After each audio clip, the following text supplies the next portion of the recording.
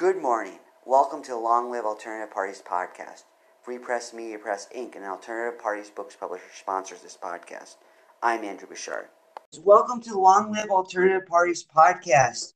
Today, friends, we have representatives from the Party for Socialism and Liberation Florida branch. So welcome. Hey, thanks for having me. We're glad to have you. Let us get started by you kindly giving us an introduction to yourself, a brief biographical sketch. Okay, yeah, my name is Garrett Kamferman. I joined the PSL in 2019. That's right when I was entering community college. I've always lived in the St. Petersburg area, which is in the middle section of Florida. Yeah, I've been with the party ever since. I'm 21 currently. I'm excited to talk about the party and more political developments. Excellent. So kindly tell us what caused you to join the party. Yeah. Hello? Oh, I'm sorry about that. Hey, Ruth, the interview just is started. Yeah, friends, we also have Hi, Ruth. We also have a Ruth Beltran who's also a member. So let us, before we get into that question we asked you, Garrett, Ruth, can you kindly give us a brief introduction to yourself, a biographical sketch? Oh, sure, definitely, yes. So my name is Ruth Beltran. I am an immigrant from the Dominican Republic. I migrated here when I was in middle school. I grew up in the Bronx and ended up leaving the Bronx when I was 19 because it was very difficult to make ends meet. I had two jobs and I was still struggling just to put food on the table. So I ended up moving to Syracuse, New York. And I was in Syracuse for about 11 years. In Syracuse, I was able to work and have, Syracuse has a much lower cost of living. So I was able to work just one job and work full time. I'm sorry, and go to school full time until I completed school. And then just because it's a small town and, the convenience of having a lower cost of living there, I ended up staying even after I finished college. Once I finished college, I had an opportunity to, not be as busy as I was when I was doing school and work full time. And I was able to look around and see all the problems that were affecting the community, my community at that time. And that is sort of what led me into organizing. And that's how I began getting involved with different organizations, fighting racism and just began fighting against different issues. And that's what brought me into organizing. Sounds good. Thank you for the background, Ruth. Garrett, kindly tell us what led you to the PSL, and Ruth, kindly do the same. Yeah, okay. So I joined the PSL just frankly because it was one of the first socialist parties that I came across. I started getting politicized once I entered community college. I'm part of the younger generation, one that's coming up. So a lot, it's not hard for us to see all the different issues in the U.S., just whether they be mental health or poverty or just environmental disasters that are taking place on a lot more regular basis now. Yeah, and through that, I guess I can answer why I stayed in the PSL for so long, though, even though it was one of the first socialist parties that I came across. I've been a consistent member since 2019. And that's just because of the quality of the work that the PSL does. Every member is placed to a high standard. We're expected to be committed to the different areas that we live and help out working class people and build working class political power. Just as important, probably more important than the daily acts that we do. Right. Yes, and I joined PSL. It's an interesting story when I tell this story because I began organizing with PSL and answer.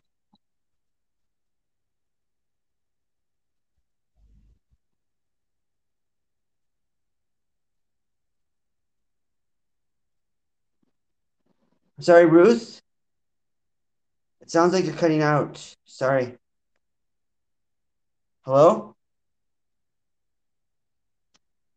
I know she's on the road at the moment. It might take her a second to reconnect. Okay, thanks for Yes, informing is me. that better now? Can you hear me? Yes, it's better. Okay, perfect. Should I repeat myself? Yeah, if you don't mind, that'd be great. Yes, perfect. So this is always an interesting story about how I joined PSL because I organized with PSL and Answer Coast for 4 to 5 years in Syracuse without joining them. However, then I moved to Florida, and once I moved to Florida, I began looking around for organizers and Answer Coast again, so that I can organize with them, and that's how I ended up joining the party. I began organizing with Brian Ellis, who's one of our older comrades at the Tampa branch, and then from there, I began through my friendship with him and through study groups. I began just learning more about the system and the system of capitalism and imperialism, and that began just raising my political consciousness and learning more about our reality outside of reforms. So I decided to join PSL, and it has really been one of the best decisions of my life. I feel so empowered in organizing through PSL, in the organizing that we do. I just feel very empowered, and like, we can really fight back and organize to create the world that we want to live in. Yeah, and I just want to add on to what Ruth said real quick. I mean, in the party, we're all united by our belief that capitalism, which is the economic system we live under, is the core thing that really drives all our society's issues. From everything I mentioned earlier, like poverty, the environmental destruction, mental health issues, no health care, just things like that. We're all united by that belief. And we're a multinational party. We also come from all different backgrounds, like how Ruth mentioned earlier, she's from the Bronx, or she immigrated to the Bronx and lived there for quite a while, and then came down to Sarasota. And I've always lived in the area. So. Sounds good. So kindly explain the campaigns and issues your branch is doing and working on in Florida. Okay. Yeah. So we've had a number of campaigns. I think the one that we're most focused on right now, and then Ruth, I'll probably pivot to you and you can talk about the radio show and then Liberation Breakfast. Has been the Sure. Tampa Tenants Union. Yeah, that'd be awesome. It's been the Tampa Tenants Union. We started organizing at Ascot Place Apartments, which is where I currently live, because there were a large amount of issues. Sewage was coming up from people's sinks and bathtubs. This complex was built in the 60s, so the piping is very, very old. Also, maintenance requests were being deleted. They weren't being fulfilled. And if they were fulfilled, it would take a week or two just to replace a light bulb or something simple like that. So a lot of the residents, began just to have to take money out of their paycheck for repairs in the apartment, which shouldn't be necessary, especially when you pay rent. I mean, that's the whole purpose of paying rent in the complex, is so that they can repair the things that need to be repaired. And so we started organizing. We started going door to door. We found that, a lot of the people had the same issues here. We created a demand letter, and we were able to get over 140 signatures at this point from all the residents that live here. It's a 241 unit complex at Ascot. And through that, management actually hired more maintenance workers, which was a key point of our demand letter. And I encourage people to look up Ascot Place Apartments, Tampa Tenants Union. There's been a few news stories that have been written about this by the Tampa Bay Times, which is a large regional newspaper, and then by a smaller, generally left-wing publisher called CL Tampa, which also did, an awesome write-up. But now, because we're still struggling at Ascot Place and still issuing demands and trying to extract more concessions from management, we're going on to Tampa. We actually established Tampa Tenants Union, which encompasses the whole city. We're great friends with St. Petersburg Tenants Union, which has been doing awesome work in the St. Pete area. There was actually a candidate in St. Pete that's running for mayor. His name's Robert Blackman, and he took over a complex a few years back, and now he's evicting members of that complex or those few units that have lived there for several years. And SBTU publicized that, and they got him to rescind the eviction notices, which was amazing. And currently, we're looking at different complexes to get involved with. There's a lot of bad landlords in the area, and hopefully we're going to be able to push back on that, and hold them accountable and just increase tenant power, really. We're also in contact with tenant organizations in Miami and Orlando, just all over the state, and we're trying to kind of bring about a statewide tenants organization, maybe issue a tenants, Bill of Rights for Florida. I mean, it's such a bad place to be if you're a renter. It doesn't have the same protections as, say, California or New York, just like unions, really. So something that we care a lot about, and we're hopefully going to be able to improve upon. We've also had a campaign around the unemployment insurance that was recently cut. We held a press conference, and we've also talked to a lot of working class people in Pinellas specifically, which is the county that St. Pete is in, about the cuts to the unemployment insurance. And we ran a campaign based around that. Ultimately, the governor did cut the unemployment benefits, but we still publicized the issue, which was successful.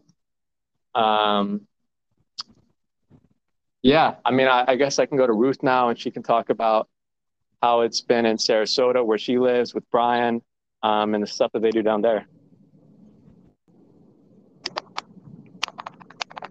Can you hear me? Yes.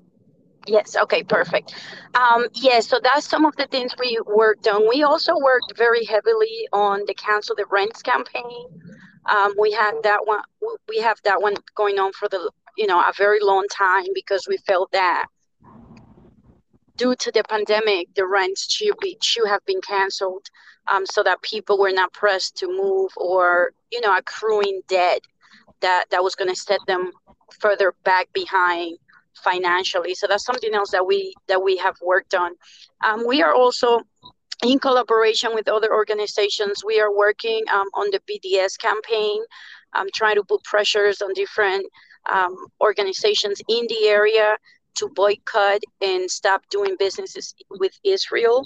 That's something else that we are working on. Prior to the pandemic, we also held once a month what's called Liberation Breakfast, which is sort of like a book and breakfast program where we come together and have breakfast, and eat and study with the community, kind of breaking bread together. We also have a radio show called The Ruthless Truth, which is in the community radio in Sarasota, which is WSLR 96.5 in Sarasota. And through that, we discuss political issues and, again, try to raise the political consciousness of people. Another campaign that we were very heavily involved, although we no longer are, was the campaign to defeat the HB1 bill that Governor DeSantis was passing and successfully passed here in Florida, which, we consider it to be an attack on protesters. Many people may remember that bill as the anti-protest bill, which basically looks to criminalize peaceful protesters just for engaging in the act of protesting the government. So we were very heavily involved in that campaign as well. But now we are very focused on the housing struggle, like Garrett mentioned. there's a great need for organization in that area. So we are trying to just organize in those areas. Yeah, absolutely. And because Ruth mentioned her radio show, which is excellent, really encourage everyone to check that out. I mean, it's so informative. It's incredible. And they talk about issues that are topical and that are relatable. We're also involved in different protest movements when they pop up, like the recent Palestinian protests that occurred nationwide. There were large demonstrations in Tampa. We were heavily involved in that. And just in general, we try to provide political education through every step of what we do, really. Like, that's a huge aspect of being in the party. I mean, just historically look back at these different left-led movements, the civil rights movement, the great worker struggles in the 1930s that led to the formation of the Congress for Industrial Organizations, the CIO, which became the largest labor organization in the U.S. Political education was always a huge part, and socialists and communists played a huge role in that, in providing working class, popular education. Since you mentioned labor unions, I wanted to ask you about PSL and labor unions. Most socialist and leftist parties and organizations support labor unions, so I imagine that you do. I looked at your stuff and I haven't seen the stuff I've looked at hasn't addressed labor unions, but I imagine you address it somewhere. So here's what I'm going to ask you about labor unions.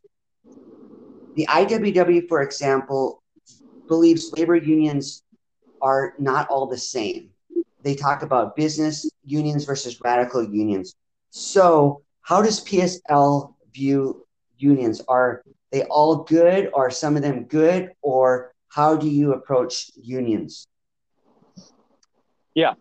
So there's a saying there, which is any labor union is better than no labor union. And that's our party stance. I mean, we encourage every member to get involved in workplace organizing, even if there currently isn't a union there, to try and create a union. But right, even for the case of existing unions, we encourage members to participate, to not break off and form a different union that has no basis of support. Of course, when you participate in the union, you want to influence that and bring it more to the left, make it more radical, really, like instill a kind of spirit of resistance in the union. If there's a history of business unionism, we all encourage that. But locally, we try and support labor unions whenever possible. I mean, currently the Frontier workers in Tampa are struggling against their employer, Frontier Communications, because their employer is being resistant and not offering a decent contract. I believe they're trying to keep the wages the same, and also there's cuts to their health care. And so they had a demonstration during the Super Bowl, and we went out to support that, to show solidarity with the workers and who are in the IBEW. More recently, we have members involved with the ongoing SEIU campaign to help organize workers in the South, particularly at Tampa International Airport. There's an ongoing campaign there to get workers unionized, and of course we support that. We help out whenever possible. Yes, we do. And we were also outspoken when Governor DeSantis was also trying to pass the anti-union bill. And we supported, I had some of the unions be part of the radio show and just help them gather support to defeat this, that terrible bill that was just looking to destroy the unions, really. So the Party for Socialism and Liberation has a podcast called Liberation Audio, and it talks about various topics such as some that you've talked about today. Kindly explain to our audience what the podcast is all about. Yeah, so we have a few podcasts. Liberation Audio is one. I believe that's the one that takes online segments from Liberation News, where we cover a large amount of topics. or a large number of topics, excuse me. And those are usually current event-wise. We also have Liberation in School, which I believe is a different podcast/audio, and that's up with the SoundCloud as well. And that covers more in-depth topics for political education, like what Marx, Lenin, what some of the Black Panthers wrote, things like that. We also have the Socialist program with Brian Becker. We have Breakthrough News on YouTube. There's also an audio format for that. We have a labor program specifically through Breakthrough News, which is called, I believe, The Picket Line with Monica Cruz. So we have like a huge amount of political education podcast because we want that stuff to be accessible, We want people to be able to listen to it when they're driving to work or when they're on the clock. Usually if the manager can't catch you, you can listen to something for a while. I used to work at Amazon, and we would they would frown upon it. They'd tell you to take out the earphone, but if you were careful enough, you would be able to listen to music or podcasts or something. But yeah, Ruth, would you add on anything to that? No, I'm just grateful that we have so many resources and that people are able to, we facilitate people turning to alternative media to listen to news and to, get analysis on what's going on in our world. So I'm just very happy that we have that. People can read, but also, like Garrett mentioned, if you're just in your car or you're able to put your headphones on and work, it's easily accessible, which is great. Sure. So one thing that people do all the time, I see on the internet, whatever their perspective is, they like to define socialism, communism, and you get various definitions, and I'm sure a lot of them would make you cringe. So kindly explain to our audience how you define socialism and communism. Yeah, so we want the working class to have political power. That's, the simplest definition of socialism. It's not exactly government spending. We don't want a huge capitalist welfare state. At the same time, we support reforms like Medicare for All that will improve the lives of the working class. But fundamentally, we understand that our state, the U.S. government, and all its institutions, the intelligence agencies, the military, it's a repressive apparatus. The state needs to be demolished. I mean, we need a workers' state. We need a workers' government that answer to the voices of workers, that are representatives, that have representatives that are workers, come from the working class. Communism. Marx wrote about it. It's a later phase of socialism. It's after we have, abolished class differences, basically. It's when that material scarcity, everyone has access to stable housing, employment. No one wants for anything. Things like that would lead to full communism, the end of class contradictions.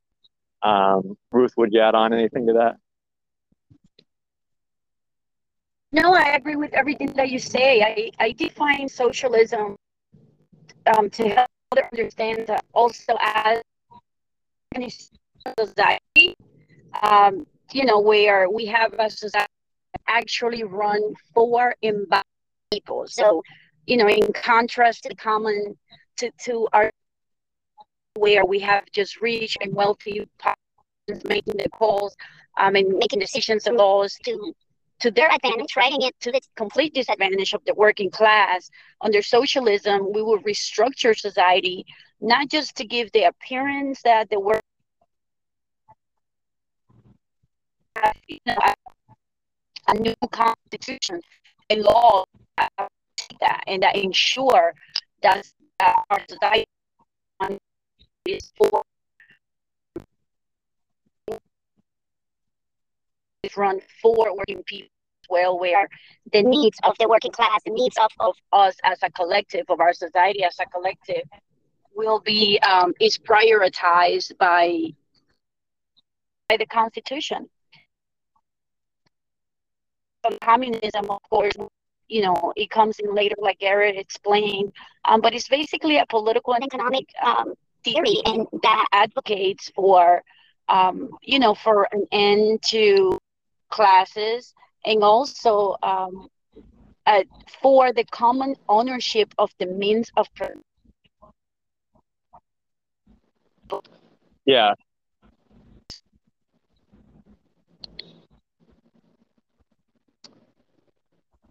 This is usually how they're is through the ownership of private property. So he advocates for that so that we can have a real classless society, and a society that is run by and that benefits the working class and meets the needs of the people. Yeah, absolutely. I also want to say that the party in particular, we heavily study the different people's movements that have occurred and that have, executed a revolution successfully. So in Russia, in China, in Cuba, in Vietnam, we learn from all these different places and try and synthesize and bring out the things that worked during these movements. Like, what can we apply to the U.S. and what can't we apply? And Yes. like Ruth said, I mean, just, a basic definition of the working class is the 99%. I mean, it's the people that don't own private property. That doesn't mean personal property. It doesn't mean, it's a joke online, like socialists are going to come and take your toothbrush. It's like, the aim isn't personal property. It really is like the means of production, like Ruth said. So the manufacturing facilities, the private hospitals, the different, factories that produce different things, the grocery stores, things like that. I mean, those things should be publicly owned. They should be directed towards the benefit of the working class. People shouldn't be, property, not property, but apartment complexes. That's what I was trying to say. You shouldn't have to expend 33%, 35% of your monthly income on rent. I mean, that's absolutely insane. But yeah. Or another 10% on childcare, like many families are spending right now due to the continuous high prices. Yes, it will be. It's a complete society, one that I know many people struggle to imagine, because they are just used to the way things are run in the United States, and sometimes you feel a little hopeless. But once you understand that it doesn't have to be this way, that there are other ways that society can be organized, like in a socialist way that can benefit everyone, then you just gain such insight, and you feel hopeful that it can change. It doesn't have to be this way. It's only this way because this is what's benefiting the wealthy elite and the people that run this country and corporations. But in reality, once the working class decides to take power and to, demand that the wealth in this country is distributed among everyone, it will be a complete different world, and you will see that we'll be able to fund so much. Like, we will have funding for everything that's missing right now, for school that affect our society today, for which we are told that there's just no funding. All right. So kindly talk about how you encourage members of the party to practice socialism in their daily life. And let me give you an example. You can explain how you would approach this. Let's say I run a food truck and that's my livelihood. So how would I run a food truck in a way that would ensure I'm not exploiting others, that I am practicing socialism in my life? Mm-hmm. That's an interesting question. There are workers' cooperatives that work out really well. And when you mentioned the food truck, that's what came to mind. If you do have a workers' cooperative, let's say you run it with two other people, and you're able to all provide for your families from there, and use the money that comes in, not just for your own benefit, but distribute that equally among all the workers, and And that's a way that you cannot exploit people, because they will actually be receiving what they make and not just the difference, right? And I say that in the sense that if you go work in a factory, you may make a given product and be paid $10 an hour, and the employer turns around and sells that product for $100 and pockets the difference, which is the $90. He pay you 10, and then $90 go to their pocket, and that's how they build wealth. But just imagine working in a place where the wealth is distributed among all the workers. That will be a great benefit. But to continue on the question of how I practice socialism, there are just so many ways that we can practice socialism. I'll give you an easy example. We can reject thoughts of exploitation. You know, the whole thought that exists in our society today that tells us that people are worth based on how much they earned, right? There is always like, what do you do for a living? How much money do you earn? And we tend to value people based on what they can produce and the amount of wealth that they have. So we completely reject that. And we understand that working class people, even those that are making minimum wage, are valuable members of our society and are not worth any less because they are making minimum wage versus the person that's making $30 an hour. So those are some ways, but also in our private lives. For example, at work, I always remind workers at every opportunity that they are the 99%, that we are the working class. And whenever there is an opportunity, such an opportunity that I had at my former employment, where management raised the production to the workload to a point where everyone working there was just overwhelmed with work, and we were able to join hands together. And it creates a little bit of an uncomfortable situation because we tend to be told not to share much about our employment, like we are told not to share how we then we can have pay inequality being rampant. It was a little bit uncomfortable, but we did it. Like, I approached other workers and said, hey, we can join hands together if we get support of the able to fight back against management, and we did that, and we were able to revert the new production policy to what it was before, and we were successful at that. So I think that that's a way to practice socialism, just remembering that when we come together we can be powerful. Yeah, absolutely. And I think another thing is personal involvement wise, like our day-to-day, how do we practice socialism? Joining a party like the PSL, that has the greatest impact on the establishment of socialism and the struggle for socialism. Because when we coordinate with other working class people, that's our real strength. Our real strength is in our numbers because we don't own the means of production.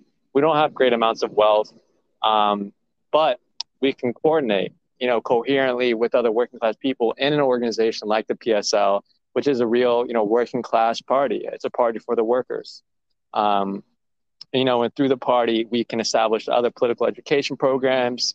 We can ensure that, the needs of the working class, we can assist them. We can help them out where possible. And again, we can just help the struggle for socialism. We can help bring that about. So how would somebody join the party and otherwise support your party? Yeah. So to join the party, you can go to pslweb.org/join.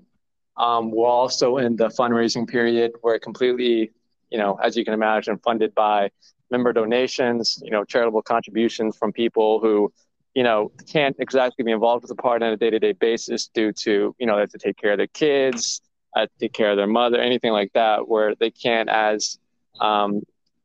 be as involved as they would like to be. They contribute to the party. Different friends of the party, different organizations that, like the work we do and support it. That's called the National Fund Drive. We're in a period where public contributions are welcome. That's pslweb.org/NFD. Just $10, $25, it goes a long way. it helps us send organizers to branches, to newly formed branches, and assist them in the creation of a new branch. I mean, it's very difficult when you're the sole member of an organization in a city or a town, and don't have any contacts. You know, you're just getting started in organizing some of the times. So we're able to send, you know, experienced organizers to places like that and help them out and grow the branch.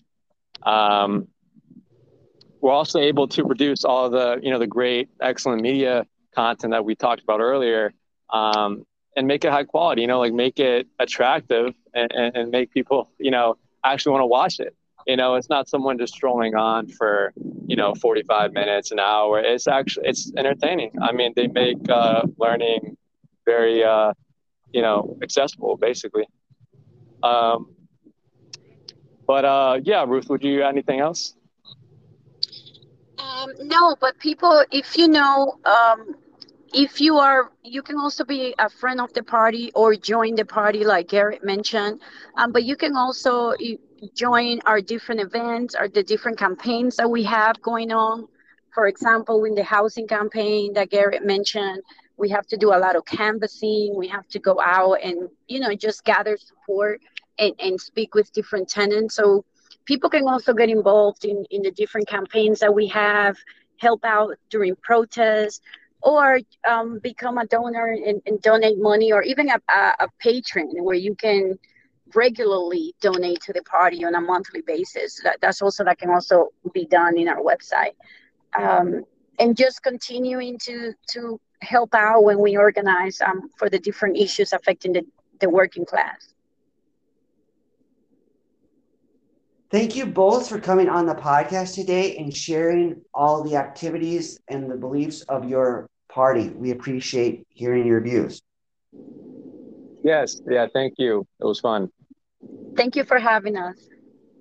All the best to you and your party, and may you continue to flourish. Thank you. Appreciate that. Bye now. Bye.